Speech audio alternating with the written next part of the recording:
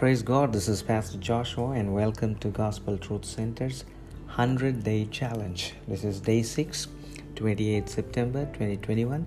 The title for today is The Grace of Our Lord. Hallelujah. The grace, faith, and love of our Lord Jesus Christ has the potential to spread abundantly through them that believe. Hallelujah.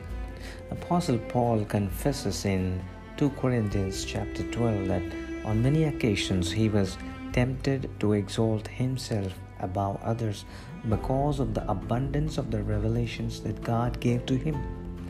But every time there was such a temptation, he was soon grounded because of some weakness that he experienced in the flesh. Paul badly wanted to overcome that weakness and even prayed for it thrice to get rid of it. In Corinthians chapter 12 verse 9, the Lord answered and said to him, "My grace is sufficient for thee, for my strength is made perfect in weakness." On the other hand, there are many who feel distressed because of their weakness.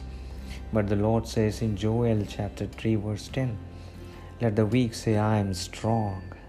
So don't you be bogged down because of your weakness. Instead, be encouraged that the grace of our Lord is sufficient for you every time.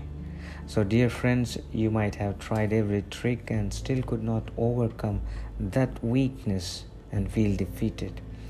I want to encourage you today.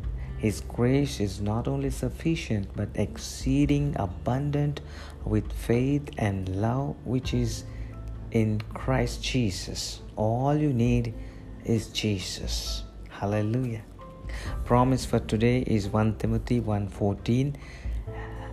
And the grace of our Lord was exceeding abundant with faith and love which is in Christ Jesus.